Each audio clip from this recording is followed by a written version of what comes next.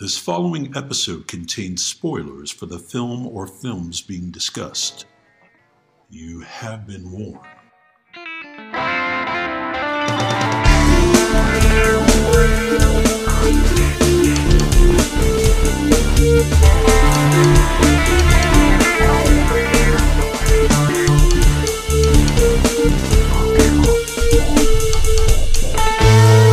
We all remember the big moments in the movies we see. The big set pieces, the famous dialogue, the twists, and the naked times. But film is an entity made up of hundreds of little moments that either make them special or relegate them to obscurity. We are here to talk about those moments. Welcome to Movie Microscope. Kick it, Movie Microscope.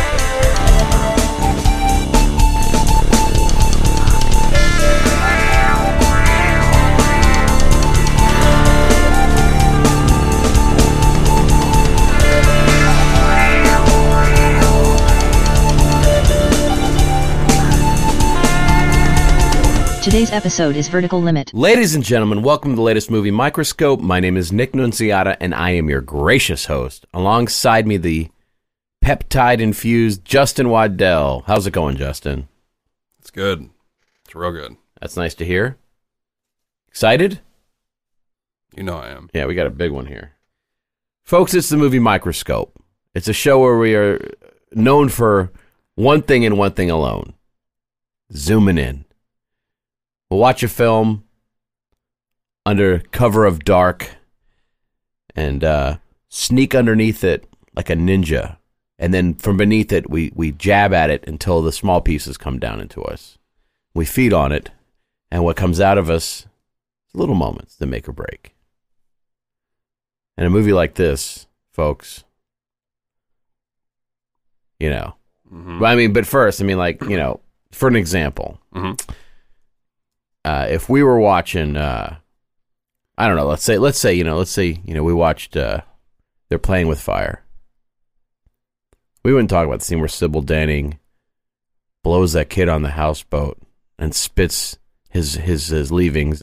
We talk about the bigger moments. Wow. Yeah. What's the movie called? They're Playing with Fire. I don't recall. You don't remember that movie? Mm-mm. You're the right age. Is it a sexy film? It was a movie on like HBO in the late hours. It was always on.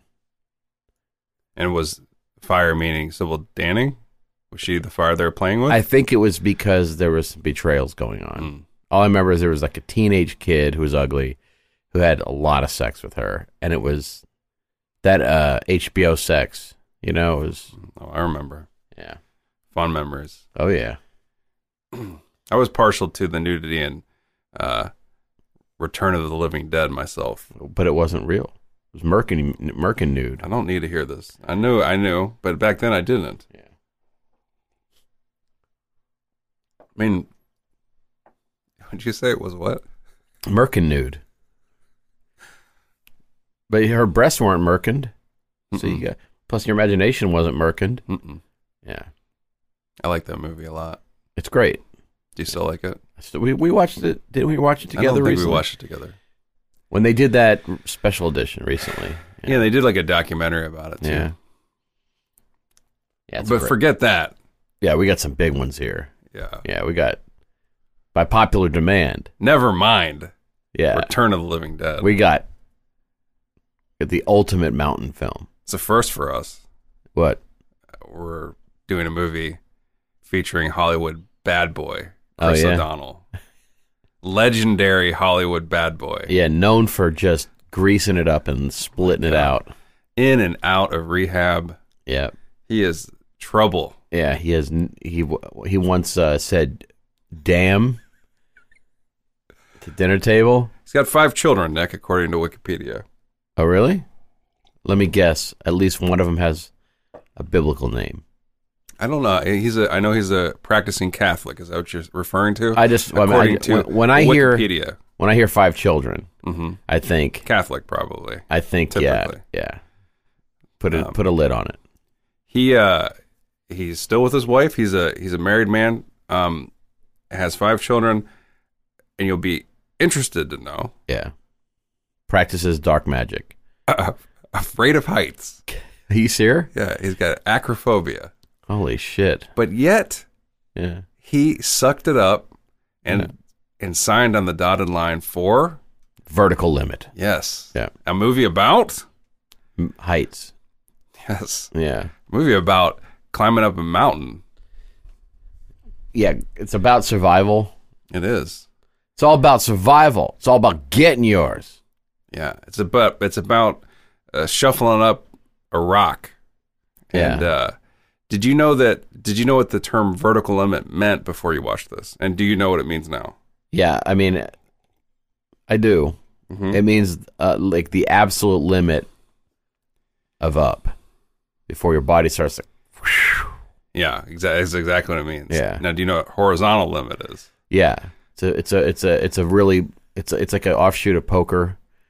Like you play horizontal limit poker, right? Is that no? What's horizontal limit? Because I have a joke about that for about an hour from now. Is it a sex joke? No, I said. Let me check. I did have a good one. That'd be so great if they did. Oh, by the way, the tagline to this movie: Sweetness. "Hold your breath." Nice. Sweetness. Oh, I said. I said there was a sequel that never got off the rails. It's called Horizontal Limit, and it was O'Donnell's character sitting poolside. that was the barnstormer I had coming. He's also scared of water. Holy shit! Mm-hmm. Yeah, you know what he ain't scared of? Bending her out and making a baby. His wife? I'm hoping, yeah. Yeah, I thought maybe we were talking about his love interest in this film. Oh no. Who was his love interest in this film? Nick, do you remember her name? Could you give us her name? Isabella Scorupco. Mm-hmm. And what is she known for? Well, she's known for Goldeneye. Mm-hmm. And who directed Goldeneye? Mr. Martin Campbell. And who directed this? Mr. Martin Campbell. Well, there's a connection. But let's face it, her best film is Reign of Fire. Yeah. She voiced the dragon? Directed by Rob Bowman, who directed what show a lot? X-Files. And who was featured on that show a lot? Nicholas Lee. Yeah, see, this is like a fucking Mobius strip eating its tail in the fucking Ragnarok circle. So Nicholas Lee is in this movie, who played one Alex Krycek on X-Files. Right. Who I loved on X-Files. I think he's one of the best characters. Oh, I hated him, but that was what his character was supposed to do. You were making fun of me because I liked him too much. He just looked like an unformed man, like he hadn't finished forming.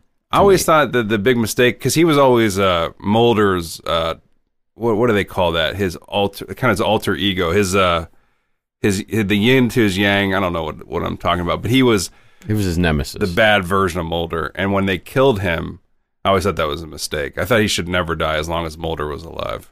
Now the funny thing is, let's keep the X-Files connection alive. Mm-hmm. I bought a movie that we were going to possibly do today, featuring an X-Files alum. Featuring Mitch Pileggi. Yeah. Is it Pileggi or Pileggi? Pileggi if you care about languages, but Pileggi was probably what the current populace would say. I was just realizing this. There's a word that I've stopped saying the right way because the world dictates. What? I don't remember what it was, but it was something that I've just given up. Super Zoom. Yeah. It's actually a mysterious I'm Zoom. starting to get rid of my... I'm starting to care less. We're starting to get older is what's happening. No, it's not it. Yeah. No, it's not that we're getting older. Yeah. Because as we get older, we get wiser, and we start to see, we got those They Live glasses on. Oh. But the reality of it is we realize choose your battles, Speaking of They Live, yeah, most of the cast does not in this movie. They do not make it to the end of this film. That's not true, actually. Because there's a party scene early in the film. Most of those people are fine. Those guys are extras, though. I'm talking about the main cast, the core cast. Yeah. They are absolutely destroyed by mountaineering and explosives. This movie is interesting because it's a movie about climbing up K2, and it's a rescue movie. But there's a lot... They do a lot of things that are strange. Like, for example, they bring nitro onto the mountain. Ridiculous. So they could blow up stuff. Yeah. And that's a huge part of this movie is things accidentally blowing up. I didn't realize how dumb this movie is. It's been a while since I've seen it. Did you see it in the theater? I saw it in the theater for sure. I did. I know I saw it in the theater. I maybe even seen it twice because I'm a fucking idiot. But I remember seeing it on DVD as well. This might be my third or fourth time seeing this film that I don't like that much. But here's the thing. There's something about it that's very entertaining to me. I think it's the actors. Bill Paxton, of course, is always great. I mean, this movie's full of, let's just say it, movie microscope legends, right? Let's name them. There's not more than 3. All right, name them. Tamora Morrison. Let's start with the best.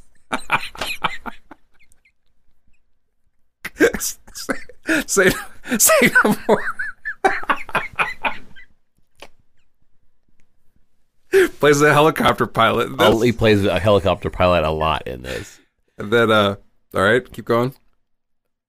I'm running out. Mendelsohn? Ben Mendelsohn. I'm putting him in there, of course. Okay. Paxton is a legend. Paxton's a legend, but he's not a movie microscope He's a legend. movie microscope legend. Oh, so you think he's too good? We haven't done him yet. I don't care. I'm still going to put him in there. See, that's the thing is... All right. No, if we're playing by the real rules, a movie microscope legend is David Caruso. A movie microscope legend is William L. Peterson.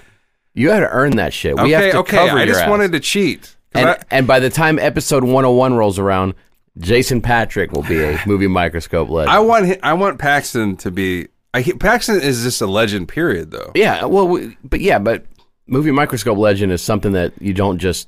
You're right. Movie microscope... You're right. Movie microscope legend is someone like Caruso, like you said, Peterson, Robin Tunney. Morrison. Robin Tunney for sure. So let's talk about the cast then. Okay. List them in order of your favorites. All right. Stuart Wilson. No, from my favorite to my least, I'm going to be dead honest. All right. That's going to take some time. I'm going to go... Oh, this is tough. Longmire is number 1. He's in this. Yeah. What's his name? Richard Thomas. He's got like a name. Yeah. Like a beef name. The guy that plays Longmire plays Skip in this. Plays Skip. He might be my favorite in this movie. Why? Because everybody else walks around wearing dog shit. His shoe almost blows up on him. I'm gonna go next. I'm gonna go.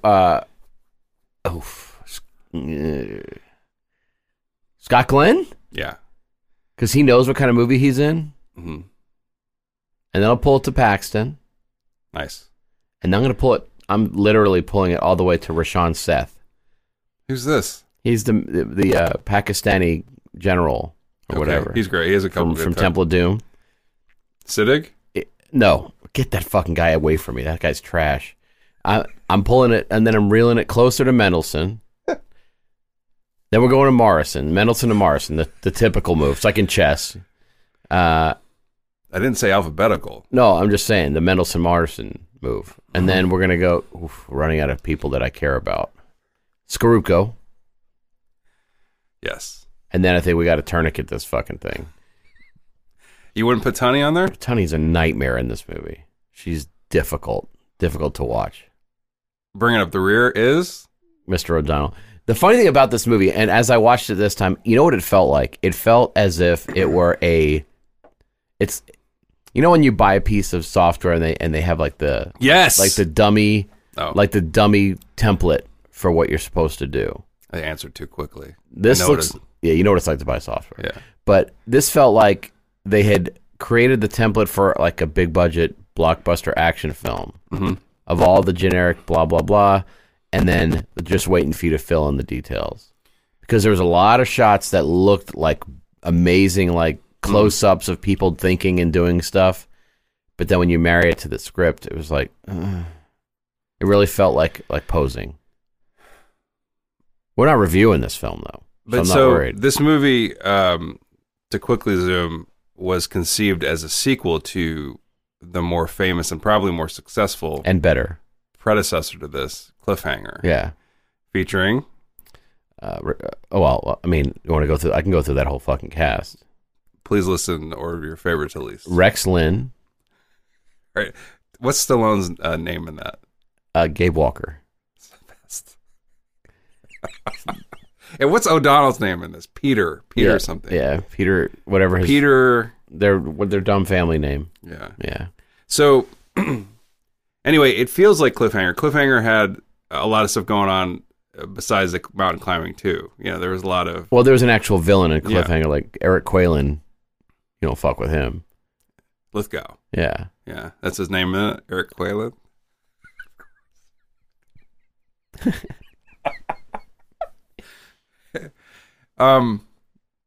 But this movie has it shares some of that. Like, there's a scene in this very much like the Stallone scene in Cliffhanger, where O'Donnell jumps across a crevasse. I think more importantly, there's a scene where a person is sacrificed at the beginning of the film, and he is constantly dealing with that in his psyche. And then he has to confront the same. All right, exact so talking about how it problem. starts, Cliffhanger is different because Stallone can't save his wife or sister. No, it's just a person. It's Michael Rooker's lady. Oh, okay. Yeah. He can't. He tries to save her and he can't. Yeah, he does everything he can, and she leaves, and Michael Rooker's not thrilled. And he's, Gabe Walker is filled with guilt, and he's still, and his old buddy Michael Rooker is still pissed at him. And, of course, Janine Turner... from Northern Exposure. Clung to him as hard as she could, but once just had to let him go. Right. So when he comes back, it rouses up a lot of those old So yeah, feelings. It's a better movie. Chris O'Donnell has he's being eaten alive by guilt over the death of his father. Now, what happens at the beginning of the film? How does it kick off? Well, actually, I don't know if he's racked with guilt. He is. Because his sister, he's pissed that his sister ain't thrilled with him, but he's having a great old time shooting pictures of No, he's racked with guilt. feline larges. This is an event that has loomed large. Oh, over are his you talking life. about that scene where a tear goes down his face? Mhm. Okay, you're right. So they're a mountain climbing family. They are. They're tightly knit. They don't suffer amateurs, or as Stuart Wilson says, amateurs. And they make up songs. So the beginning of the movie starts They have with to guess who sang it. They do that, but then they also make up songs. Like they make up songs that sound like other songs. That's like a cute part of this movie. Yeah. That maybe doesn't work so well. But all that was fucking so on the nose though. When the song he's doing is Neil Diamond's "Love on the Rocks." So then Daddy, Stuart Wilson, they're climbing and they're having a casual time climbing the rock face. Mm-hmm. And then, first of all, Mhm. how are we introduced to them? But via what method of what vessel? a bird. Yeah, Yeah. a CGI eagle. Yeah, it's a weird one. It's very poorly done. Yeah, it looks strange. And tell me they weren't trying to Mission Impossible 2 this up at the beginning there. It looks a little bit Yeah. like that. All right, you can go back to what you're doing. So they're safely climbing up this mountain. They're kind of resting. They're kind of getting adjusted to do it right. And these hot dogs, these daredevils above them, fuck up and they fall, and they get intertwined with, Right. and they're all kind of dangling. And so it's Robin Tunney at the top, holding everybody. Like the order is Robin Tunney, Chris O'Donnell, Stuart Wilson, the dad, the two hot dogs. They fall to their death. So Actually, at the beginning, I think Stuart Wilson's on top. he is, but I'm saying the order of them dangling. Oh yeah. The dangling order. Oh, the dangling order. You should have. Okay. Sorry, I should have been paying more better- clear. Yeah, clear. So, so then the whole thing is Stuart Wilson. They're gonna all fall, and he goes, "Cut me loose," so you have some dramatic drive for the rest of this film. That's exactly you shouldn't quote the film. And Chris O'Donnell is in between in the dangling order. He's the middle part Yeah. of the dangling sandwich, the meat Yeah. to Robin Tunney's bread Yeah. and Stuart Wilson's bread. Yeah. And he gets his knife out and cuts Daddy loose. Well, we don't see that happen. We see his body drop. We see his body land. It's true. And does he get up and dust himself off? He does not. I was hoping it would have been great if it was the most gory, like explosion of meat on the ground, just to really I sell think that's it. what happens. No, I mean, yeah, I don't think this is a good time to say this. yeah. I just remembered when we were watching this film. I don't think I ever told you this, but I had a dream that you and I were mountain climbing. I did. And you fell to your death. And you exploded. Now, it sounds fake. It sounds like I'm making up. No, It the is only true. part of this that's fake is us doing a physical activity. But I dreamt about us. And then you did not live. Of course not. I would want to. But I think it would be hilarious if it's the most gratuitous explosion of meat and Stewart, and then it's back to being like a PG-13 action film. So then it cuts from that scene, which is an awful, scene of self-sacrifice, or O'Donnell has to make the decision. His dad is telling him to do it. He's like, your sister's going to die if you don't do it. He's And like I actually yelling. I think Stuart Wilson does a good job there. He's great. It's a great scene. Quick scene. And in Stuart Wilson's work, By the way, Mhm. he was in No Escape. directed by Martin Campbell. Yeah, and he's also in Lethal Zorro. Weapon 3. So he's worked with Martin Campbell a couple times. Yeah. Or Martin Campbell put his faith in Stuart Wilson. Now, are he and Scott Wilson related? I don't think always so. get them fucked up. I don't think so. I thought they think were they're- too, but I don't think they are. All I know is that Stuart Wilson has this awful thing. Without a mustache, he's a piece of shit. Like, he needs facial hair, Right. or he's a piece of shit. Well, he has facial hair and he was the baddie in Lethal Weapon 3, and it's a mistake. He looks very strange. Whenever I see him without facial hair, he looks like a guy that just shaved a lot of facial hair off. Yeah. That's how I know Stuart Wilson. He looks like a guy that was bearded as fuck that just shaved. That's like his thing. Mm-hmm. Yeah. We'll have to do No Escape. I mentioned it in a previous. It is not available on any service. Really? Yes, You can't order the disc? I can't. I would pay $13 for that movie. On the digital. Yeah, digital. I don't want a hard copy flying through the sea at me. But yeah. So Mr. O'Donnell is then noted. He's become a National Geographic photographer. There's some playful big cat activity, which I could have watched for the rest of the film. To Snow be honest. leopards, right? They weren't snow leopards. They were in the snow and they were leopards. I know, right? but those are the rarest rares of all times rare. I mean, they may have been in supposed, but I don't think those were snow leopards. Snow leopards have more like dangly hair and shit. Dirt leopards? What They were leopards, but I think snow leopards are even more rare. And they were tussling. They were like wrestling, Yeah, and they were- Chris O'Donnell was zooming in. He was taking Yeah. shots. Yeah. And the thing is, Chris O'Donnell at the beginning of the movie also has the camera. He's a bit of he's a photographer. He loves to shoot film. yeah, He loves cameras. yeah, And then at the beginning of the film, his camera shatters before his daddy shatters. Yeah. Right. And well, and let's address the elephant in the room Mm-hmm. because something major happens between when he and his family experience a casualty and when he is photographing beasts of prey. yes, He lets his hair grow out. he does. He He has does. short hair at the beginning. Yeah, he has robin hair. Now, did you ever see the movie Free Solo? I haven't. You haven't. We talked about this. You Yeah. haven't seen it. The guy in it, his name's like Alex. I don't know his last name, Harmond or. He thinks the beginning of this movie is the most unrealistic climbing of all, and any ever committed to film. He Okay. thinks it's ridiculous. It's so far fetched and dumb. Okay. That's his review of it. All right. His movie. Has he seen Spider-Man? In his movie, that's what he does it without safety.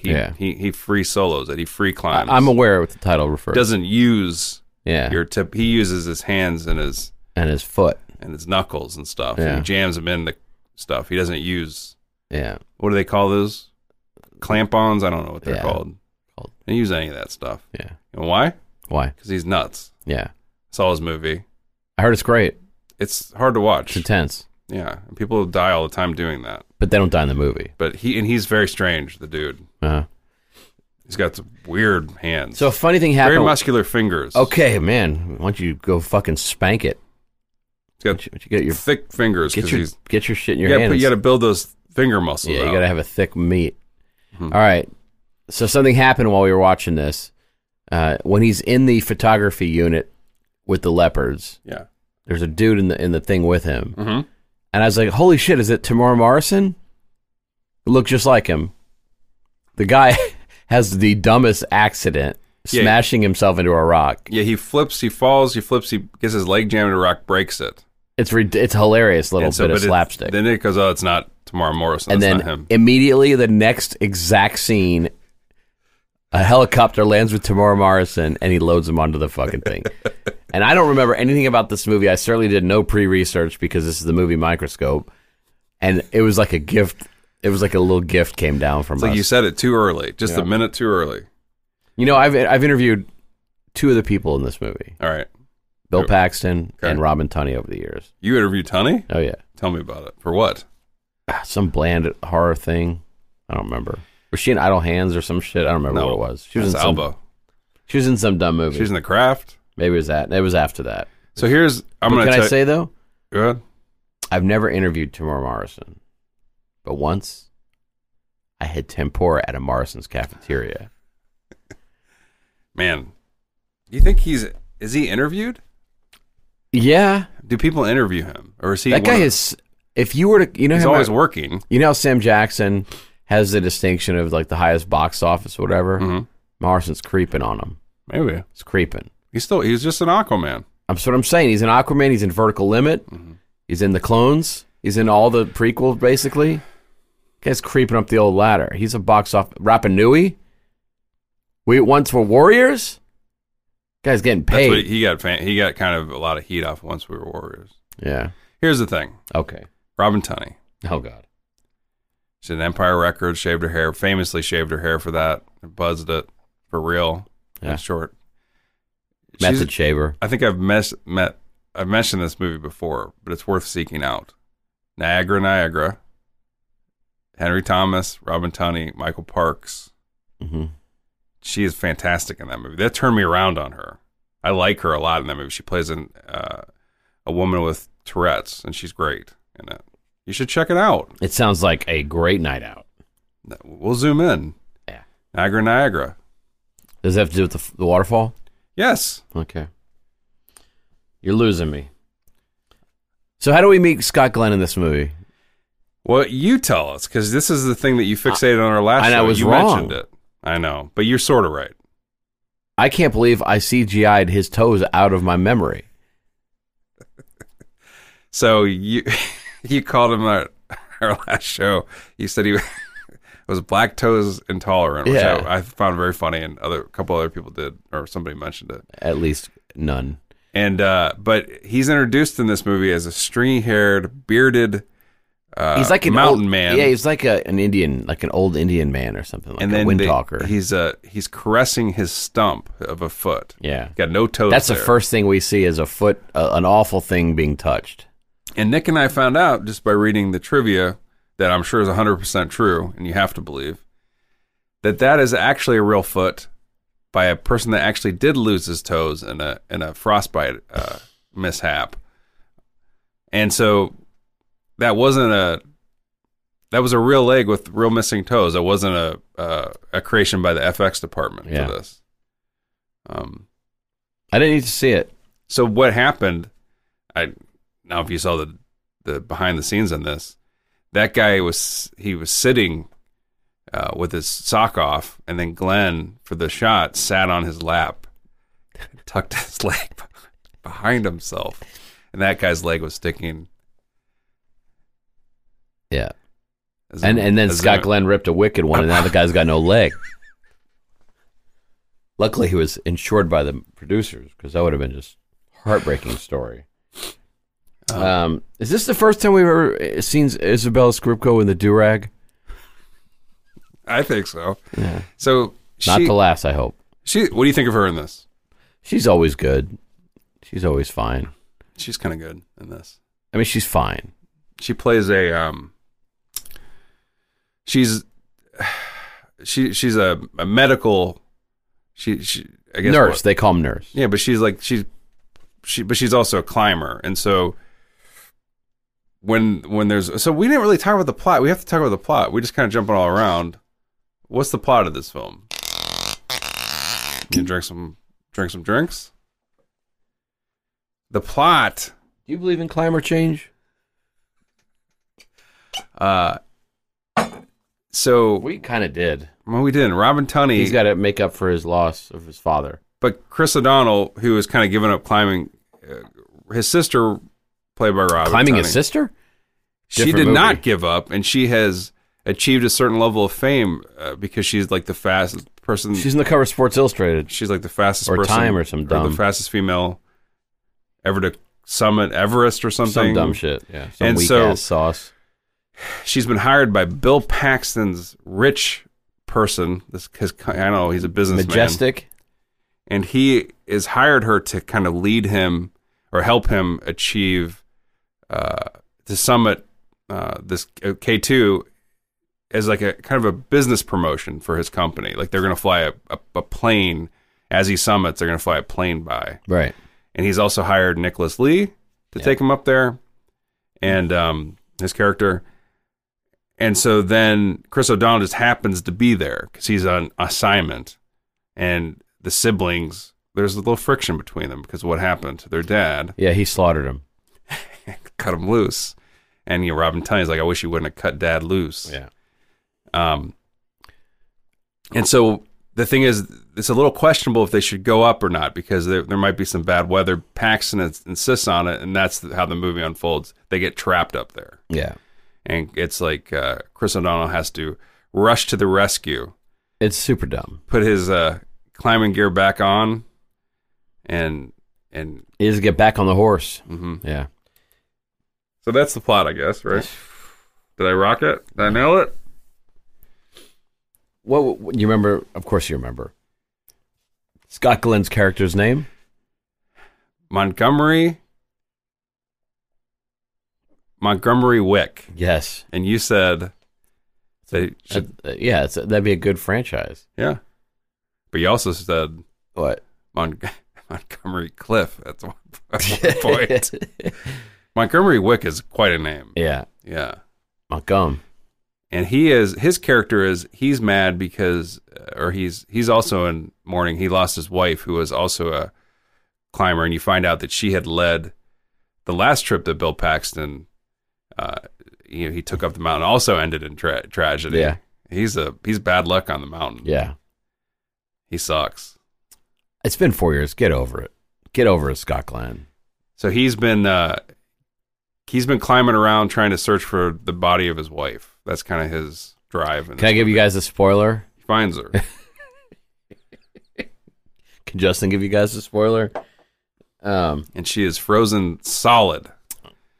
And in a weird thing I wasn't expecting, he sleds her down the mountain And then romps on her. straight into her grave. Is a cat trying to get in? Yeah, you want to... Might as well. Here he comes. Here he comes. Did this movie make you want to do any kind of I think mountain climbing is super dumb. You would never do it. I think it's so stupid. A lot of people disagree. That's a big pastime. I understand. for You've certain- summited a mountain. I did. But I didn't do. I wasn't climbing it. It was I took a trip to Kilimanjaro, and we summited it. But that is not mountain climbing. You hike it. I didn't have to.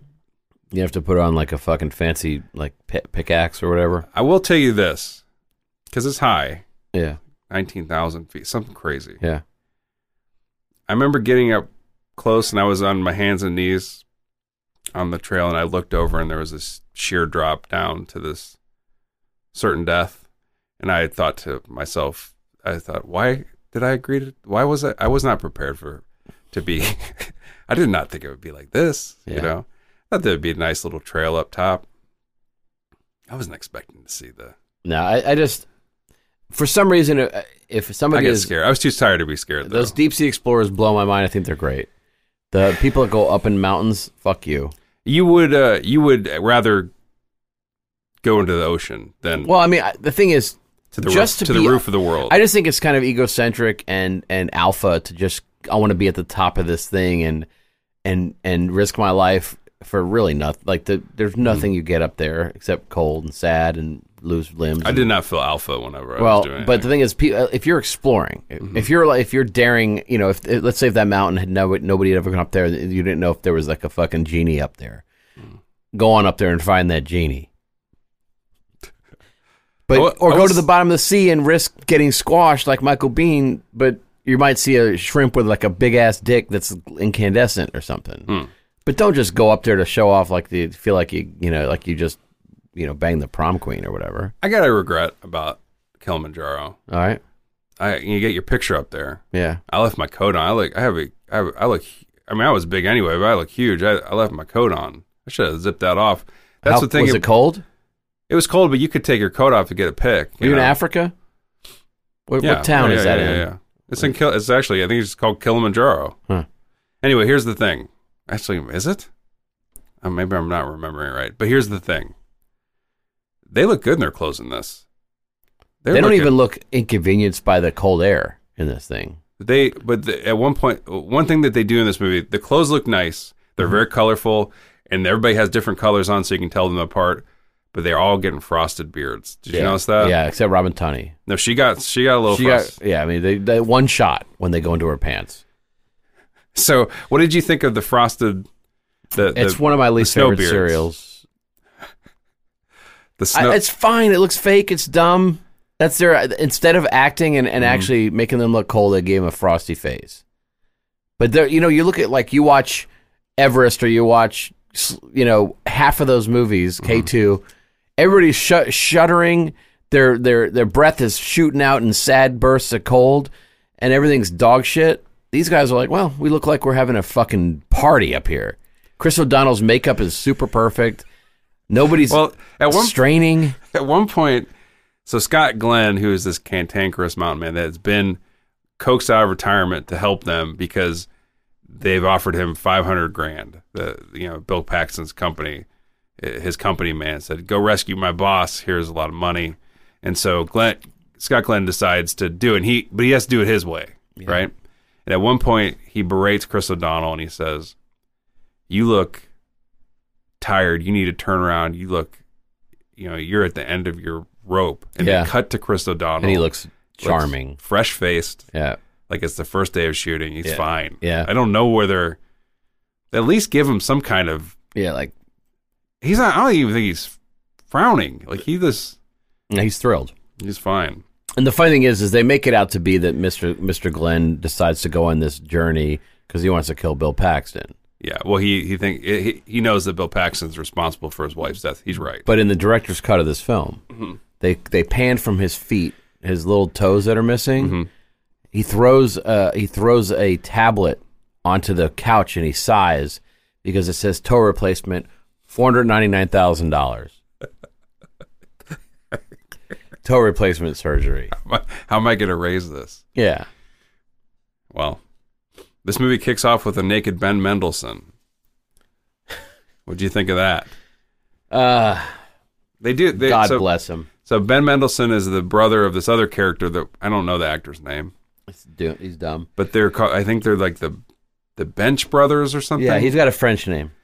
And they're two crazy climbers. They're they're Australian party boys. They're like the two characters in Cliffhanger, sort of. Yeah, exactly. Yeah. They get shot. Yeah, was one of them Steve Zahn in that, or somebody? One of them was somebody that we like. One of the two characters in that. Oh, I know who it is. It's I'll never remember his name. And he was in Drugstore Cowboy. Oh yeah, I know what you're talking about. Max Perlish. Yeah, I could say one movie you immediately know. Yeah, but I think that's what I always set my speakers to. I need all the Perlish. Yeah, so they play these wild, and they're always doing crazy shit. They're always making fun of the other climbers because they're not as wild or not as serious. Yeah. Not as much. They're not as daredevilish as they are, and they're brothers, and they decide to kick the mountain's ass. But what happens? They get their ass kicked. But in their defense, by the mountain. Yeah, in their defense, only one of them gets their ass kicked by the mountain. Stop rubbing with the microphones, you piece of shit. Oswald. So, one of the things they have to do, because they know that they're trapped up there, they know that Robin Tunney, Bill Paxton, Nicholas Lee, they're all trapped by this avalanche that happens. They have to go on this rescue mission, but they know they're going to have to blow their way to them. So they decide to take canisters of nitro. Is that what they say? Nitro? Yeah. nitroglycerin. Nitroglycerin. And these canisters, the way they introduce how volatile these things are, the beginning the guy's your guy that you like is what's his name? You mentioned him. Timur Morrison? No. Other gentleman. Rashawn Seth? Maybe.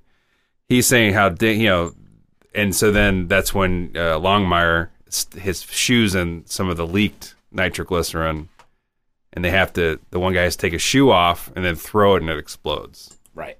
And so you know that stuff is volatile. They decided to take it up the mountain. Split into 3 with 3 canisters each. It's a great plan. And then the canisters cause all sorts of mayhem on that mountain. It's so stupid. It's so stupid that they feel like they have to bring all these explosives up there to get these people out. I'm going to so what they decide in this movie, at one point, one of the canisters falls. Like there's an accident that happens between, one of the brothers and Isabel Scorupco. I don't know how to say her name. Scorupco. And they end up dropping one of the canisters, explodes, causes an avalanche, causes a death. So that's bad. And then they figure out later that sunlight causes it to explode too. Yeah. And so I have a theory about this movie. Uh-huh. I think Martin Campbell, in a way, is getting his vampire movie out. Yes. Did you think the same thing? No. All right. So here's why. At the beginning of the movie, the Longmire guy, Richard Taylor, I'm just gonna call him Longmire, is packing up. He didn't get hired by Bill Paxton. He's leaving camp. Yeah. And he doesn't like Bill Paxton. They cut to a shot when he's talking to Chris O'Donnell, pretty boy Chris O'Donnell, and there's a basket of garlic, big bulbs of garlic, just sitting there, right? All right. So then they have this whole thing about how light explodes this shit, right? Mm-hmm. So it can't, vampires can't be exposed to sunlight either. Mm-hmm. And then here's the icing on the cake. How does Bill Paxton and Robin Tunney let everybody know where they are? Morse code. Fucking blood bag. Oh. Explodes everywhere. I think he's just trying to get his little monster movie in this. He dropped the ball on that too. He dropped the ball on his exciting mountain movie, and he dropped the ball on his vampire. My movie. theory is rock solid and boring to listen to. I'm so sorry. I was so excited about You're it. so wrong. I know. By the way, Nicholas Lee, I was I don't know, before you got here, I was looking at some of the special features. Yeah. They were talking about some of his character work. Right. So he got with Martin Campbell. He's like, "Can you guys postpone production for about 3 weeks?" Mm-hmm. He's like, "I got to find my character." And then 3 weeks later, on the dot, he showed up with an earring. He's got the Harrison Ford earring in. He's got a fucking little earring. Well, it's a loop. Harrison Ford's got like a stud in his ear. What'd you think of that earring? Oh, it was embarrassing. You didn't like it? I thought it was dumb. Wait, Harrison's? But Harrison's makes me hard, but Nicholas Lee's. Why does Harrison have the earring in? There's someone's influence on him. It wasn't. He's like buddies with somebody like Jimmy Buffett or something, and that's why he has an earring in. I can't remember who it is. It's somebody like that though. Yeah, I think you're right. Are you just saying that? Yeah, I am. I don't think Harrison Ford takes orders from no one. He's friends with somebody that talked him into a bad decision. Let's think about who it might be. Who would be the kind of personality who wears an earring that would influence Mr. Harrison Ford? Who comes to mind? Oh, that's such a good question. Cyndi Lauper? No, we're talking. It's got to be somebody that he's friends with. Somebody, like who's friends with Harrison Ford? Who's his buddies? Shit. Dane Cook? Richard Kind? Is he crew around with Richard Kind and Dane Cook? That'd be amazing. Yeah. Although, oh my God, Harrison Ford's son Ben is a chef. Yeah. And he's really cool and really nice. Okay. He's a kind cook, Ford. Holy shit, I think we just unraveled the earring. Holy smokes, you're right. How'd you get it? Holy shit! How do you know he's nice? Because he's the opposite of his father on Instagram. You follow Harrison's son? Are you Harrison Ford's fucking son nuts? on Of course, Instagram? Chef Ben Ford at Instagram. Are you nuts? Just give me a minute. Let me follow him too. This fucking cat's throwing a monkey wrench. What do you think of the Spindrift? I thought I'd heard the end of it when I heard it the first time, and then I heard it again. Chris O'Donnell it's how he thinks that things are going to go bad. He sees the Spindrift. Yeah.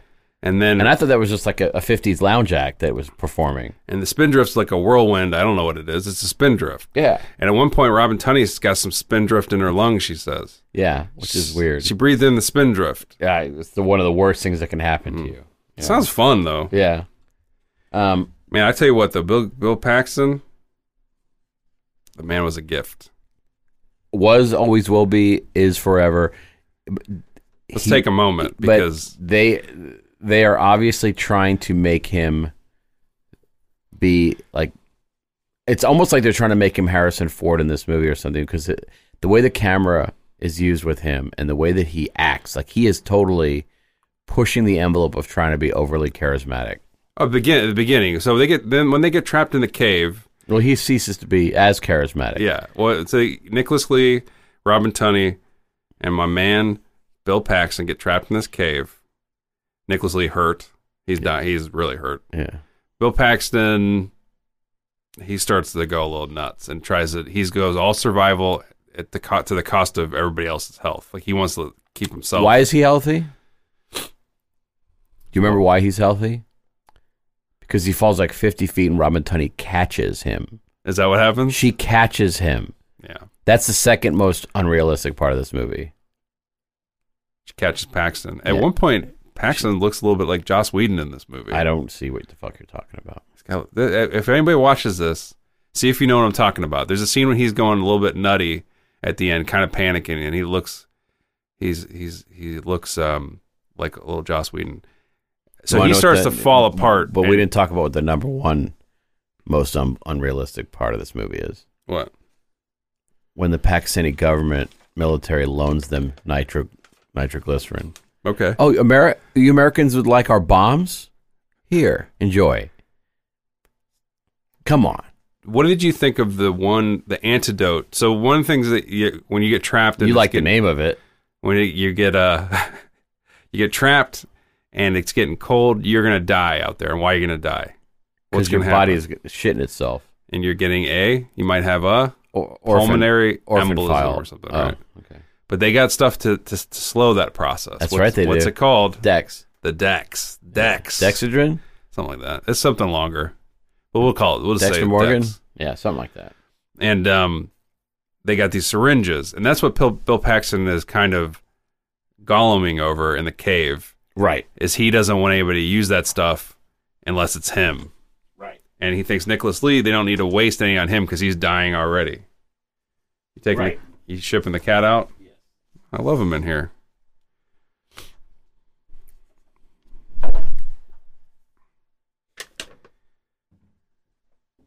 The Dex. All right. Well, bye-bye. Bye, Oz. Too much X Factor going on. He was excited to be on the podcast. He's an amazing friend. We haven't had a guest for a while, you know? I know, but he's rubbing with the microphone stands. He's just causing all sorts of fucking disruptions. That's the new word, by the way. What? Disrupt. That's the new marketing word. We're going to disrupt the marketplace. Yeah, fuck those people. All right, and so what in the pantheon of film, which film has the best shoe untying action sequence? That's what I'm talking about. So yeah, they stop the movie to have somebody untie a shoe. Yeah. And because it's in this nitroglycerin, they need to get that guy's foot out of there, Longmire's foot. Yeah. And then throw the shoe into the snow so it can explode. Yep. Was that the most riveting part of this movie? Pretty much. It was close. And then we get to see a shoe explosion, which is fucking great. Mm-hmm.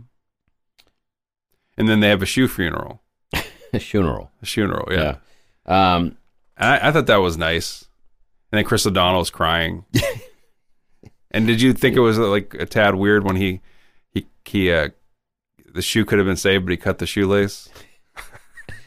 I thought it was weird when Scott Glenn saw the shoe and got super jealous. You think you read his bio when we had some downtime. Who was he think he's connected to? The poet Byron. Lord Byron. Yeah. He was a sickly child, Scott Glenn. A little scarlet fever in his news. And when he was sick, he was obsessed with the fact that he was possibly related to the legendary Lord Byron. Yeah. And I hope he is. Yeah. What's your favorite Byron poem? Oh man. I don't know if I can name one that, my favorite at least. Yeah. But I do like The Pelican Brief.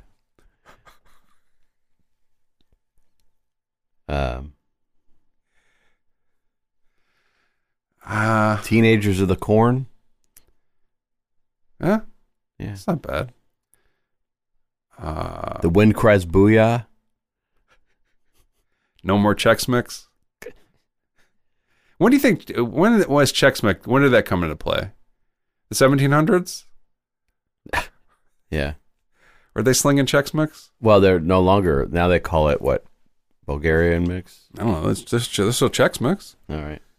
Anyway, so Scott Glenn was, so he's been... He's a legend. As you put it, he's been killing it forever. Yeah. Very good on The Leftovers recently. That's not, when you talk about Scott Glenn, oh, for God's sakes. You got to go way better than that. Okay, so... The Right Stuff. And then tell me what you're obsessed with something about him in The Right Stuff. His biceps are mad and out of control in that movie. It's almost inhuman. His biceps... It's often been said, by the way. If you were to say that, like, okay, so...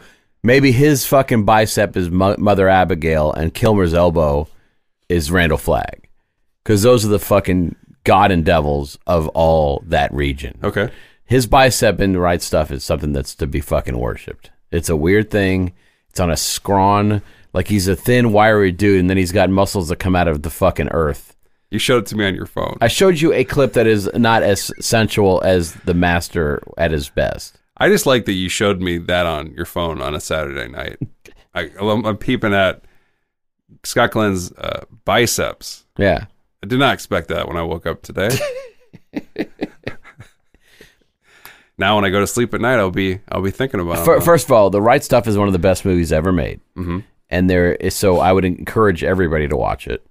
Watch it for a variety of reasons. Everybody is in that movie. Mm-hmm. Literally everybody that's walked the earth is in that movie. If we take turns naming people that are in that movie. All right, let's do it. All right. Ed Harris. Jeff Goldblum. Harry Shearer. Is he? He's with Jeff Goldblum. Scott Glenn. Dennis Quaid. Got him out. I can't remember it too well. Lance Henriksen. Keep Sam going. Shepard. Pamela Reed. Fred Ward. Yeah, Fred Ward. I already said Ed Harris. Did I say Lance Henriksen? Who's that little scrawn? Goldblum. Oh my God! Is it Diane Lane? Mm-mm. Who's the love? Is it Jessica Lange? Maybe Jessica Lange. I think so. Yeah. Oh God! So on the plane, there are so many people that are in that movie. Michael Moriarty. Okay. Oh, that's the stuff. You like how I mentioned Pamela Reed before anybody? Yeah. All right. There's so many more people than I'm going to shit all over you, and you're going to shit all over yourself. Mm-hmm. And then I'm going to read you some of the Right Stuff cast members. I like the movie a lot, but I haven't seen it for a long time. It is a masterpiece, mm-hmm. and it's like the warmest blanket, just getting under it and just living inside of it. Okay, I'm just going to blow your pants off. Sam Shepard, Scott Glenn, Ed Harris, Dennis Quaid, Fred Ward, Barbara Hershey, mm-hmm. Veronica Cartwright, Pamela Reed, Scott Paulin, hell yeah, Lance Henriksen, Donald Moffat, Levon Helm, why? I don't know why. Scott Wilson. Is he in that? What the fuck? Kathy Baker. Nice. Royal Dano. David Clennon from The Thing. You have the two guys from The Thing. Goldblum, Harry Shearer, William Russ. I love me some William Russ. Oh, I love him so much. And then it starts to peter out, I guess. But man, what a cast! Like whoever the casting director on that movie is. Oh, You got everybody in that. It was, and none of those people really, other than Sam Shepard, most of those people weren't names at the time. Yeah. He played. Who? Sam Shepard, Yeah. Chuck Yeager. And who did Scott Glenn play? He's great. in that Alan movie. Shepard, I think. Scott Glenn is great in that movie. Like, great. Everybody is great. Yeah. Quaid is whatever his fucking dumb name is. Gordo, and then Fred Ward is Gus Grissom. Who's the other lead I was mentioning? Ed Harris is Harris. our big boy, the John Glenn. Mm-hmm. Ed Harris still killing it too. Yeah, these days. Yeah, like that's one of those guys that it's funny because he's old now. Uh-huh. He kind of got old in the dark. He's on Westworld. He looks super old. And then I think in real life he's super old, Mm-hmm. but he got old in the dark because we were like watching him and he was badass. Appaloosa, he's great, and then he's old. Got old in the dark. He got old in the dark. That's the last one we did too, so I didn't realize it. There's a lot. There's some. It of was those, so dark I couldn't tell. He's mean, in that. He went from Jonathan Banks went old in the dark as well. He did. Yeah. Yeah, you should. That's a fun thing to do is watch Beverly Hills Cop and then start Breaking Bad. Yeah. Yeah. He was a child actor. Mm-hmm. Yeah. I did that recently with. I don't know if you probably don't remember this band, the Dead Milkmen. Of course I do. So they have a song called Punk Rock Girl. Okay. I watched the video for it. I looked them up, and because they're so young and youthful in the video, they're the lead singer's now, or one of the singers is 57. So it's just like, wow, it's a little bit of a whiplash. Kind of, he had the Ed Harris effect on me. He went old in the dark. Yeah. Yeah. We need to get the web domain oldinthedark.com. You think it's available? I'm sure it is. I'm going to look it up. Fuck! And so let's think of a couple other people who got old in the dark. Okay. David Clennon's one of the guys who got old in the dark. He got super old. Yeah, but in the dark. In the dark. Right. Because last I saw him, he was in The Thing. He was virile. He looked great. And then Gone Girl happens. I was like, who's that guy that got old in the dark? It's David Clennon.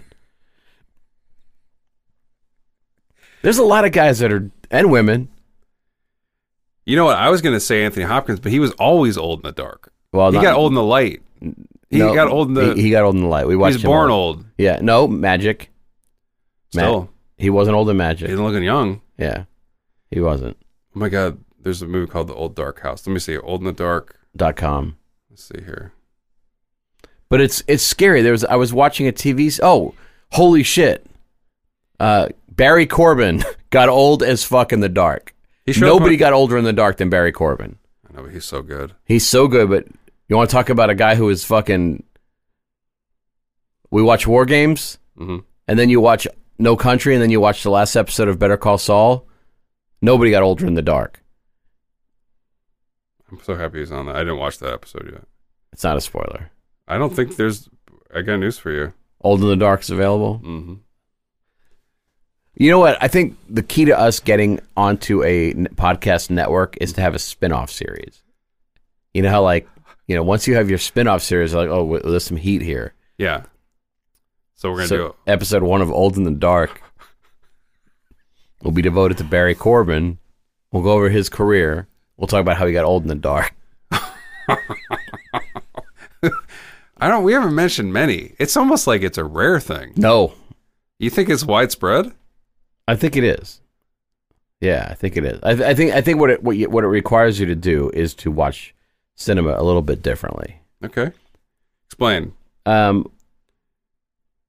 when you're watching, let's say there's a new release. Let's say that there's a new, like Midway comes out, Mm-hmm. right? And you watch Midway, and all of a sudden you're like, holy shit, that person has fucking gotten old in the dark.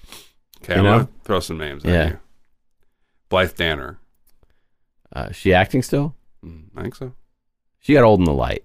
You think so? Yeah. Gwen Stefani. No, not there yet. What are you scrolling through? I'm just like looking up some names. Terry Polo. Still good. She actually got hotter in the light. Barbara Streisand. Kind of old in the dark. You think so? Yeah. And Brolin. Ted Danson got the oldest and the most dark.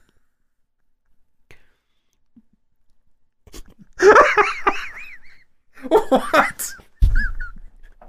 Ted Danson.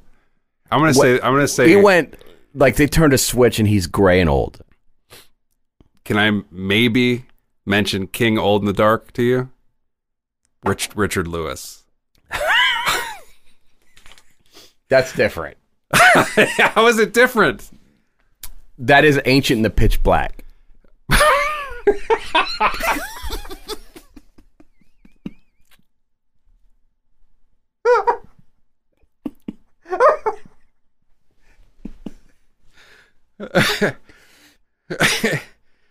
Yeah. All right. Well, I swear to God, he got in the telepod with Al Pacino and something went fucking wrong. Isabella Scorupco is the worst punch actor I've ever seen in my life.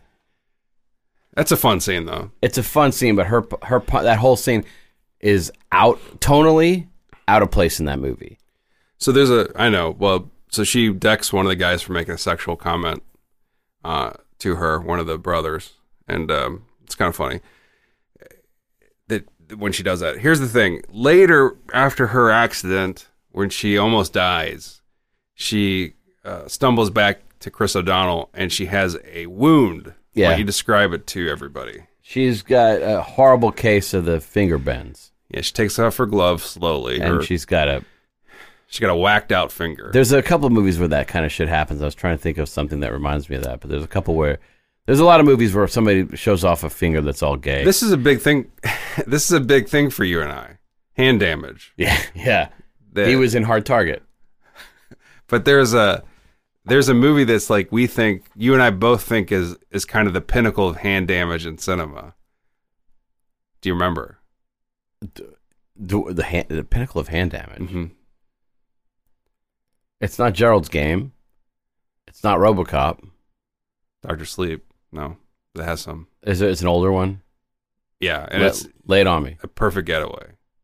I don't remember. So, but there is when you watch. I watched it. There's a couple different times in the movie. I remember that hands are getting damaged. Well, actually, no. Night Watch too. That also has a nice hand damage. It does. Yeah.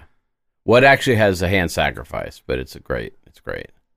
But A Perfect Getaway, which we're going to do on this show at some point. It's a movie I really like. I know that there's a hand gets shot, something happens to fingers, and then at one point a knife goes and splits a hand. Right. Like splits. It's really awful. Yeah. But that just has very focused hand damage. Yeah. Yeah. By the way, Mm-hmm. Kurt Russell got old in the dark. Yeah, but he still looks kind of good. Oh, it's not a. I know Ted negative. Danson looks good too, but I don't know if I can agree with you on that. I'm telling you, man. Let's say you're watching Dark Blue. You're watching, whatever he did after that, and then you watch Hateful Eight. I thought, whew. I don't know. There's no transitional Kurt. He got old in the dark. I disagree with you. I think it was a slow build. Oh, we saw him growing up and aging, but we didn't see him going from brown to gray so hard. Don't change the definition. He did not get old in the dark. It's possible to get old in the dark while in the light.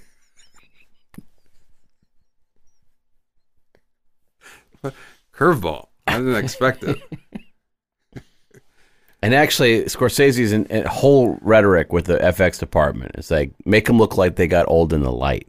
You know what I did once? This reminded me. Yeah. We could cut this out. But did you ever do science experiments when you were a kid? You had to do a science experiment in like middle school? I'm sure I did.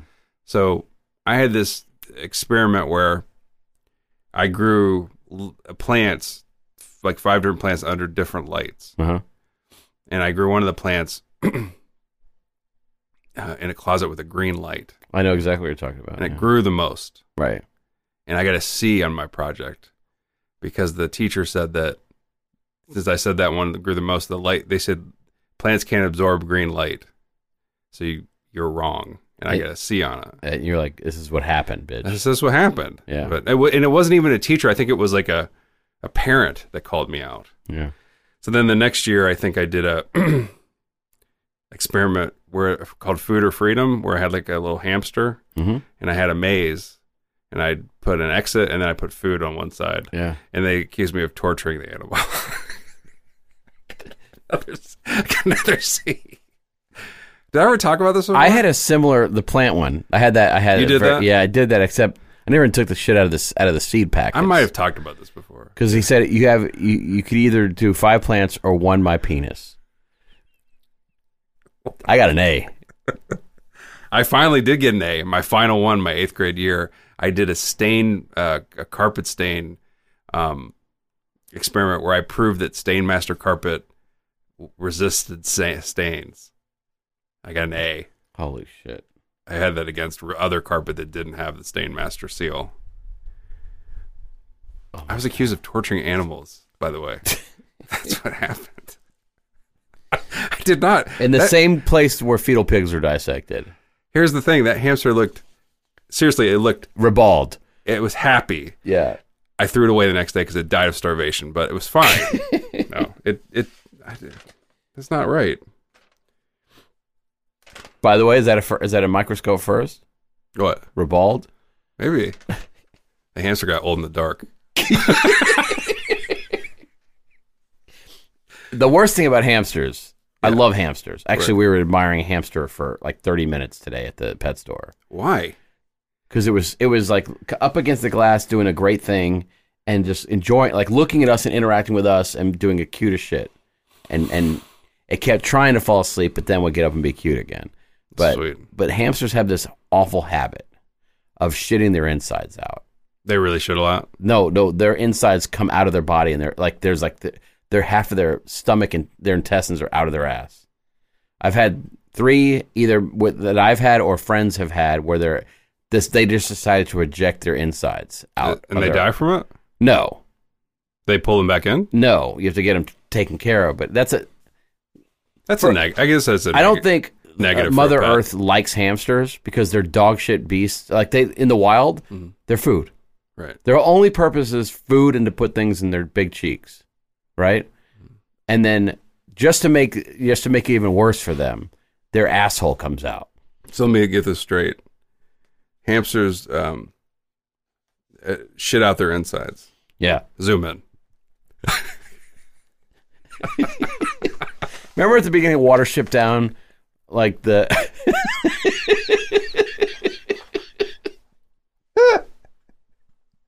Let's talk about anything but this movie. remember at the beginning of Watership Down where they talk about how the rabbits, like Hubris, as you mentioned, Hubris or whatever, Bill Paxton's character, right. Hubris, yep.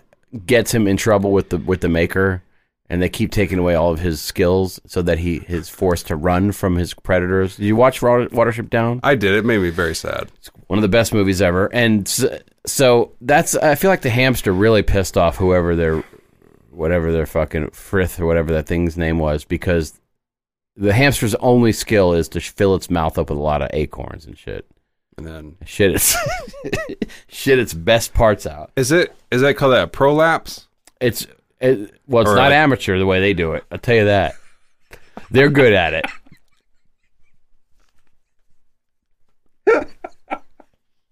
They're not in the minor leagues of letting your asshole come out. So Vertical Limit was made in 2000.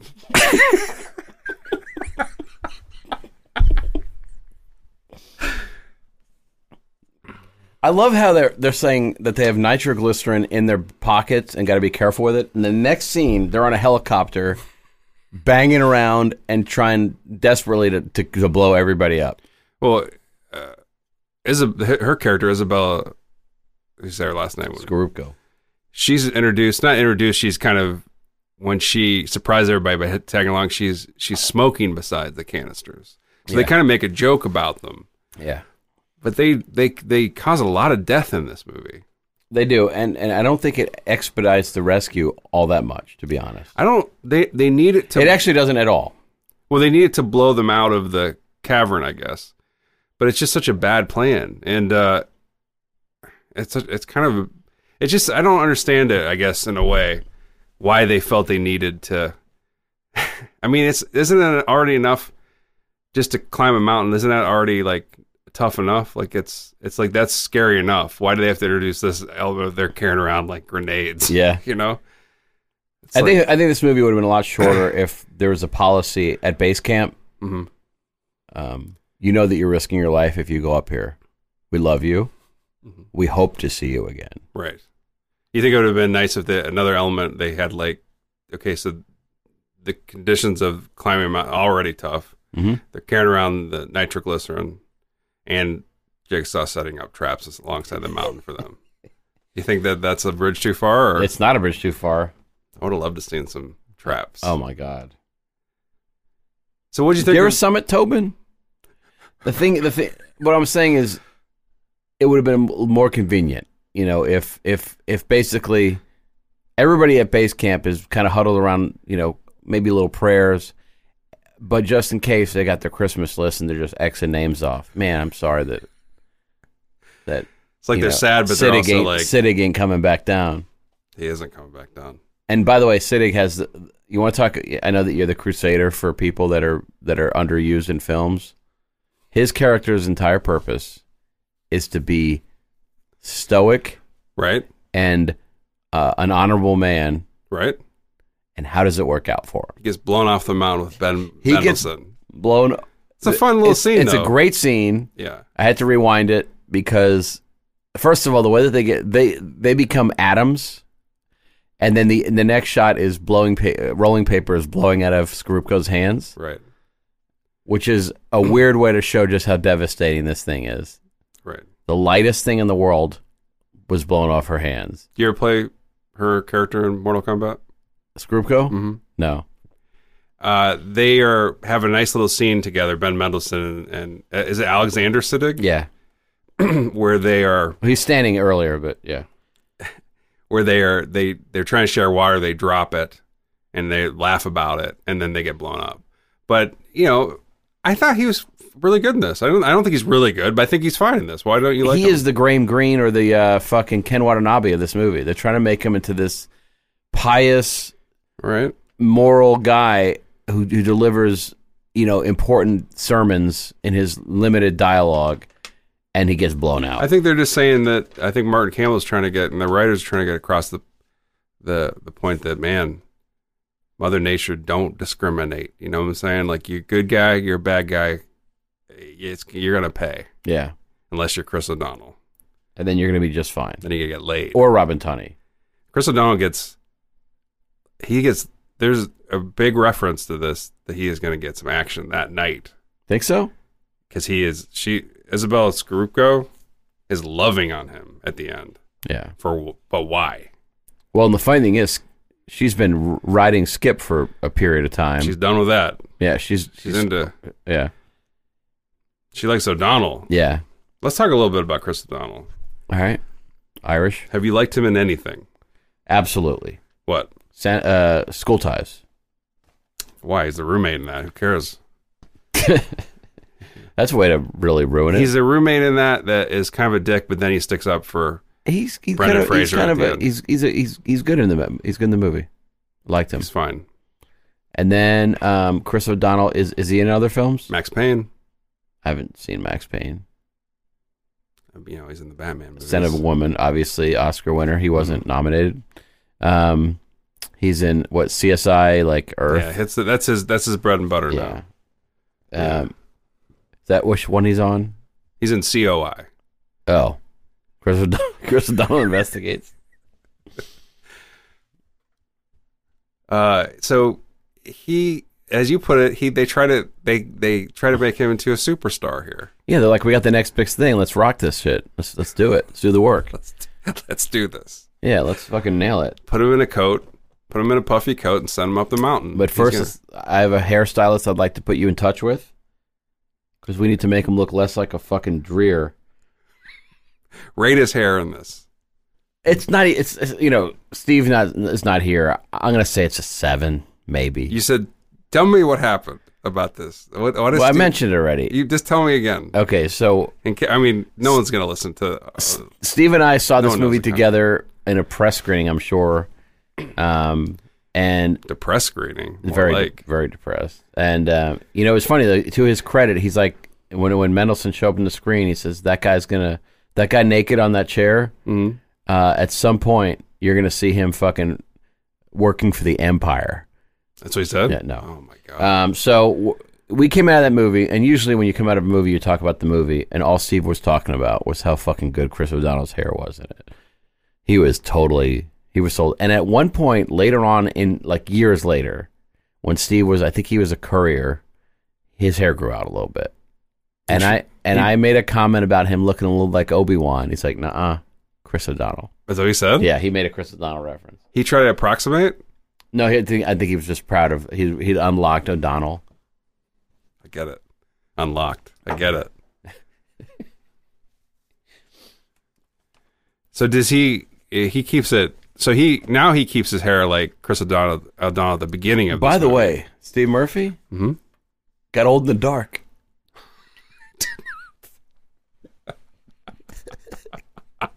He did not. He's youthful.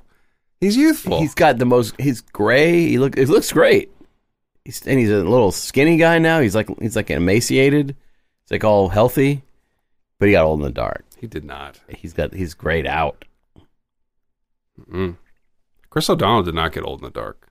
Chris O'Donnell, no, that's what happens when you got the Lord flowing through your shit. He's got the power of the youth. Like he always looked too young. He always looked young. He's youthful. Yeah. He's on the one with LL Cool J, right? Oh, that's the best. Two of the best together. Yeah. How do you feel about the scene when they finally mentioned the title of the film? I love it. Yeah. Yes. I love when they mention the title of That's the film. a key film. Yeah. That's a key moment for me. Yeah. Do you remember the quote? Vertical limit. Do you remember what they say about it? No. I don't either. Who says it? Glenn? Yeah. It's Paxton. Glenn. It's Glenn arguing with O'Donnell, I think. Is it? Yeah, it might be. So how do you think Paxton at the end, like the way he dies? So let's talk about that. Everything, honestly, He commits a murder before he dies. I like everything in this movie not involving mountain climbing. Okay. So you like the Paxton stuff? No, so I like nothing. So Paxton, they're in the cave. He decides to murder Nicholas Lee. And Nicholas Lee says to him, he's sleeping, and he wakes up, and Paxton's hunched over him, and he goes, it's a subtle scene. And he said, "Are you going to kill me now?" And Paxton goes, "Yes." That's pretty great. He stabs him in the neck with a needle full of nothing, like just air. Yeah, that's a tough way to go. Yeah, he puts air in his blood. Yeah, he's already got some air in there. You got to believe. He's already dying. Paxton just speeds up the process. Is it really murder? Yes. Yeah, you're right. Yeah. So then Tunney... And the funny thing is... No, let me just say this. Tunney wakes up, sees that Nicholas Lee is dead. Paxton's he's trying to kind of climb out. She investigates the crime scene not unlike Jean-Claude Van Damme in Hard Target. Am I right? By the way, and like all of the great sneaky murderers in film history, Bill Paxton leaves the weapon right in front of the body. Well, she looks at his neck and then sees the She doesn't look syringe. at his neck. She does. She doesn't. She does. She just looks at his stupid face, and then she stumbles across the needle. I'm not joking. There's no way she does not. She does, I promise you. She does not look for a little tiny hole in his neck. She does, and this is what she says. Vampire. He's reached his vertical limit. His soul has reached its vertical limit. Heaven. That's what Chris O'Donnell says. Actually, that's vertical unlimited. Oh. You know what I'm saying? Yeah. Because heaven's up, right? Yeah. Yeah. And false? Chris O'Donnell, like, she does not look at his neck. She stumbles across the syringe that is not hidden. The best part is you're so wrong. I can't believe we're arguing about this. She looks at his neck. She zeroes it. She zooms in. She looks. She turns his head, I think, even, and goes, "Oh, nice earring." That's all she does. She's like, "Oh, you got an earring." She might be looking at his earring, Yeah. but she does look at his in that region. Okay. Then she grabs a syringe, and then she does like a 2 and 2. She tries to fucking blunt force trauma Mr. Bill Paxton. She attacks him, yeah. And then they're both coughing. And, so they're both dying of the worst cough acting in cinema history. Oh, that's a bold statement. It is. Yeah. Yeah. Not to be confused with Batman, which had the worst cough acting. This is it's very strange. This is like a movie where when the action's happening at the end, there's a lot of coughing. Yeah. It's like Doc Holliday times 10. Yeah. Exactly, yeah. It's like a holiday A lot of fight. ragged breath. Yeah. But Also, another neat thing is I like when Scott Glenn is reunited with his wife. And he discovers something, though. He was pretty sure that she didn't die Well, on her own terms. here's the thing. Huh. He starts to investigate the crime scene, not unlike Jean-Claude Van Damme in Hard Target. He's looking for something. Right. Chris O'Donnell's found it. Yep. What is it? She did not use her medicine. It's and what happened? Bill Yeah. Paxton had said after that event, he said that they lost it. They lost it. She dropped it or something, or they lost it. And he said she always kept that medicine on her person. He knew it was a lie. That's a weird thing for him to use as his driving force for 4 years. Well, he wants to kill old Bill Paxton, but when he finally meets up with him in the rescue, he doesn't. He starts to rescue him, but later then he does kill him. And Actually, himself. he doesn't kill him. He cuts them both free. Yeah, he does. That's qualifies. Okay. He kills him. He just kills himself with him. And guess what happens? They fall into the dark. They where, do. Where the unthinkable happens. They get old in there? Yep.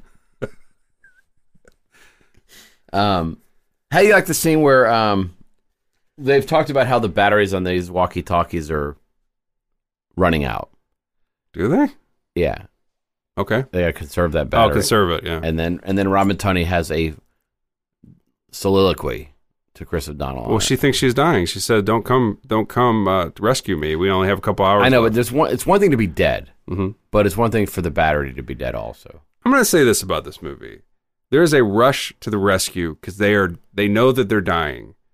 However, they stop to set up camp and fall asleep. And there's a couple of scenes where they're eating little snacks. And it looks like the O'Donnell spread out the blanket, hung up some personal items in his tent. It doesn't look like he's in that much of a hurry. Yeah, they pan over and he's halfway through a chess match. He's playing. He is. But he is if you notice, one of the rooks was missing, so Scott Glenn gave him one of his frosted toes. Oh God! I thought was strange, and I thought it was nice though because I think it's realistic. Is when Chris O'Donnell is out there sketching snow porn in the snow. Yeah. Sketching snow porn. What is that? Peeing? Scrawling it out in the snow. Oh, okay. You know what I'm saying? Yeah. And then getting a little frisky with it. Yeah. And then the movie ends super abruptly. It does. Super abruptly. And it has the worst font. They use the worst font for the credits in this movie. So if you guys were to do a worst fonts like summary, Vertical Limit has to make at least the first cut. It's font dumb. It's font dumb.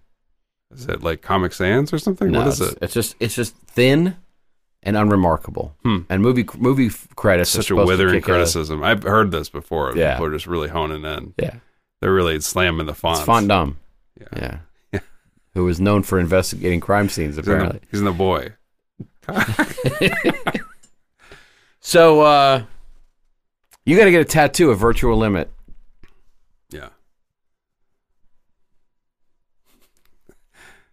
That's the thing that's said a lot. I said Virtual Limit. Vertical Limit. Have we been calling it Virtual Limit? No, I just did for the first time. You got to get a tat made. Okay. I already know what I'm going to do. All right. I'm getting on my feet. I'm going to have a line that says Glenn. The Glenn line. So you're going to see, so imagine if I were Glenn, this is the line where it gets worse. Yeah. Okay, well mine's... And that's what I consider the vertical limit. Would you put vertical limit... Would you put the Glenn line or vertical limit or both on there? I would ask the tattoo artist to use the font, but he'd shit himself and throw up. So my tattoo would be similar. Uh-huh. I would get the tattoo of Scott Glenn sitting on the man that really lost his toes, sitting on that man's lap with that guy's damaged leg sticking out from under Scott Glenn. And Scott Glenn's leg tucked behind him. Yeah. That's what my tat would be on my forehead. Okay. So All right. you've been tasked with developing some sort of an enterprise associated with Vertical Limit. Right. You've been given the money's in escrow. Mm-hmm. Get to work. Okay. What are you doing? You can buy a mountain. That's what I would do. Okay. Buy a real mountain. I'm listening. That's really kind of all there is. But not like buying, sometimes you can buy a star or buy like Right. Get a that's what I'm dolphin. I had talking a about. dolphin. It's not what I'm talking about. Okay. You can get it shipped to your house. Oh. A mountain. Put it in your backyard. Yeah. Yeah. Yeah, that's it. That's my whole idea. I haven't worked out the logistics. Yeah. But, what if By the way, what if you wanted can I give to- you some? Can I zoom in? Yeah. The whole movie fake snow. Yeah, I know. Yeah. You really called that out. Yeah. Not one lick of real snow. All right, let me think of a better idea. You go. Oh shit. All right, so I open up. There's a rudely, rudimentary designed snow facade, and Mhm.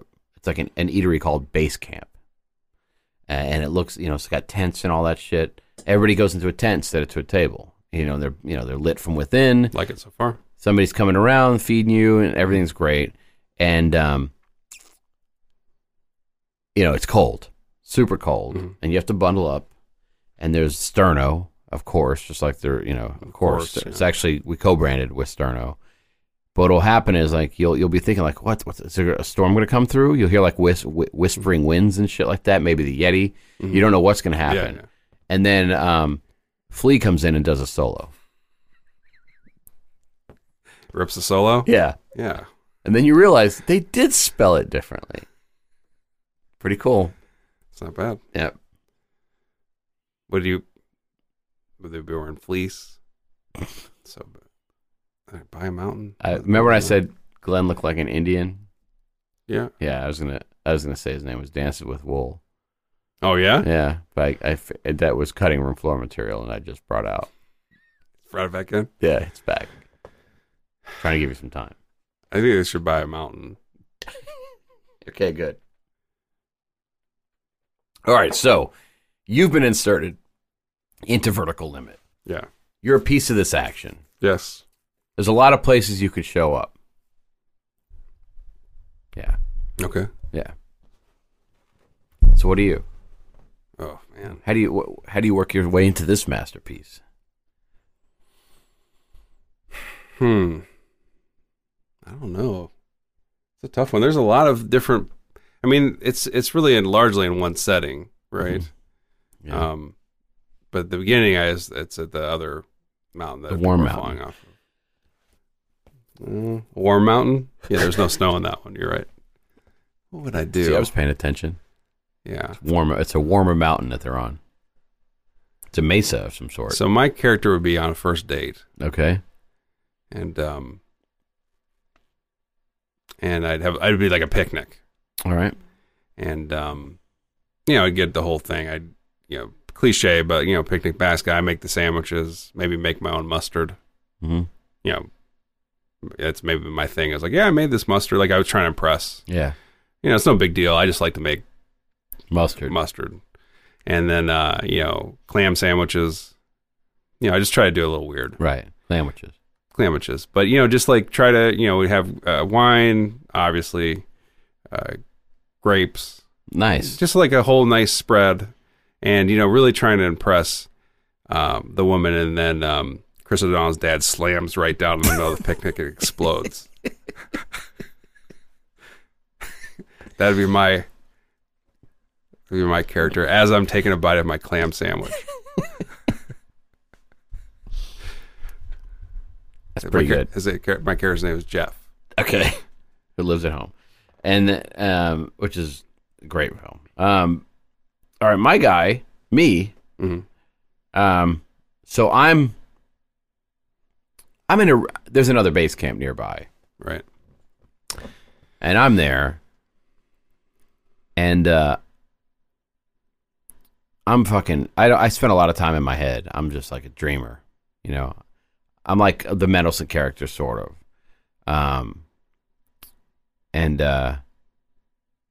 I'm like, whoa, man, this is weird. All this shit's going on. And I got my walkie-talkie, and I'm listening to all this chitter and chat and all that chittering. Sure, of course. And the shit wheels will burst out of me. And Dreamcatcher happens out there.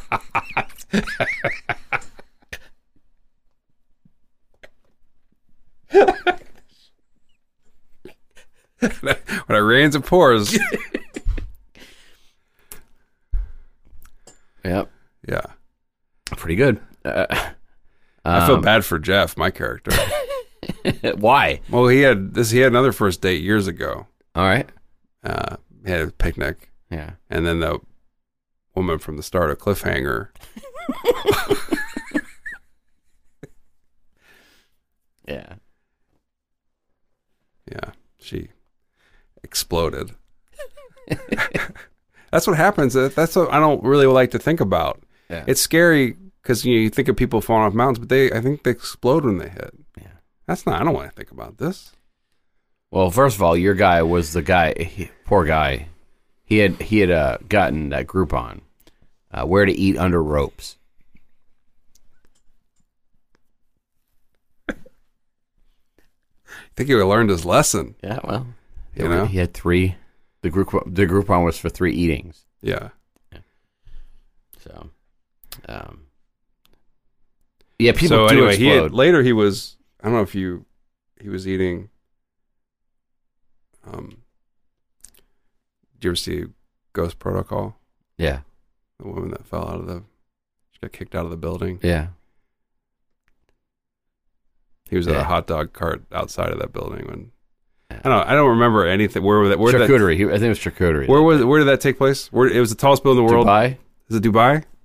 or some other dumb place that like was Shanghai or Is it Ghost Protocol where is Paul Patton kicks her out the window? I don't remember. It's pretty great. All right, go ahead. What's the last? We have an island. Is there anything else? Do we? Third base. I mean, I know what you take. I know what you take on your island. You're wrong. That's so you're fucking pigeonholing me and you're stereotyping me. Absolutely. What do you think I take? The frozen body of Scott Glenn's wife. Why? Just know you're going to take her. Oh, believe me, I think about it. And 'cause then you do it. It's pristine.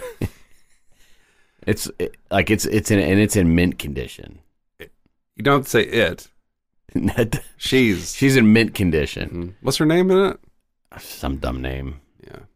But the problem is, I live on a tropical island, She got cold in the dark. and she would thaw out and be a turd. She'd be a stinker, like a turd stinker on my island. So I can't do it. I was thinking logistics. I like how you say it like you're trying to convince me that's a bad thing for you. That's like your dream. All right, go ahead. So you take something else. I have to. I can't do that. Okay. I can't do it. But I haven't thought about what I'm taking yet. So think yourself. I've been thinking. I've been stalling. All right. It's hard, this one. There's a lot of stuff to take. There is. Because you can always take the mountain. You could. It would also thaw. And then the ocean would have issues. Right. Yeah.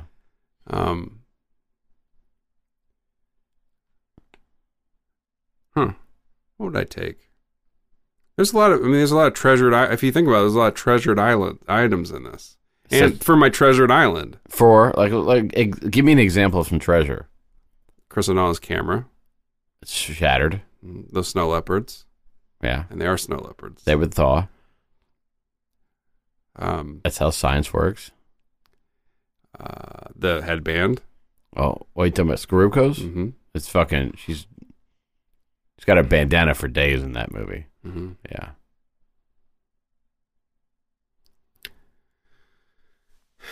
Maybe I would take this Sports Illustrated cover with Robin Tunney on it. Fur? Would that be your next to the old toilet? I mean, You get a little ribballed at night? no. Oh. Just to remind myself of Niagara. Oh, okay. You know, I like that film. I said maybe. Yeah. I'm considering it. Yeah. What about you? I know what I take. Never mind. I know what I take. All right, let's hear it. The Spindrift. I would take the Spindrift. Yeah. Yeah. And I'd have that spin drifting all around my island. That'd be actually kind of neat. Yeah. Yeah, like this weird, like people looking around, they see this weird spindrift moving around. It's a strange looking island. It's just the spindrift, you know? Yeah. And I get out there and stretch in the morning, spindrift. To be spindrifting me off to sleep at night. Yeah. You know. Like a little cute wisp. Taking the spindrift and the magazine cover. Okay. You're fine. That counts. I can take two? Yeah. So you're creeping and crawling around my island, cresting it. You know, there's like the rock face. You get up to the top, and lo and behold, in a perfectly encapsulated cold room, a glass cold room that is piped in with fresh frozen froze, Nicholas Lee's body.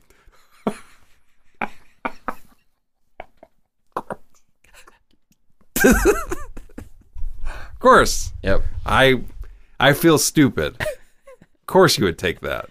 Yeah, and like in the Boy in the Plastic Bubble, there is like rubber arm glove things that you could reach through and kind of interact with it. Of course. Yeah. Hey, you guys, you want to come to the top of the mountain and interact with Nicholas Lee? Well, he is an interactor. Pretty great. Here's one thing I noticed that we didn't zoom in on that I think is very funny about this movie, and I noticed it a couple times. I noticed it the last time I watched this. I've seen this movie more than 3 times, I think. When at the end Scott Glenn starts to he's dangling and he's going to drag everybody down, and Bill Paxton is at the ass end of the rope, then Scott Glenn. This is the dangling order. You got Chris O'Donnell up top. He's trying to. You got Isabel Scorupco, Chris O'Donnell at the top. They're trying to pull everybody up. Yeah. You got Robin Tunney in the next. Scott Glenn, and then at the very ass end of the rope. Yep. Bill Paxton. Scott Glenn cuts the rope. Right when he cuts it, they show Paxton, and he is like frozen in air. So they cut the rope and they cut to Paxton. He is like, they show him like, it's almost like a cartoon where he should be instantly falling, but the shot is he's just like still in air. It's like the rope got cut. Yeah. And physics hasn't reacted to it yet. That's great. It's great.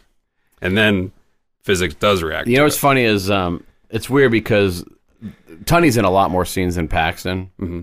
She's in a ton of more scenes. Yeah, well, that's what I'm saying. Like she was, but she didn't get to set. She was late. They had to postpone production. Why? Because she didn't have all of her bags. Because they had to wait for Bill. Because he packs them.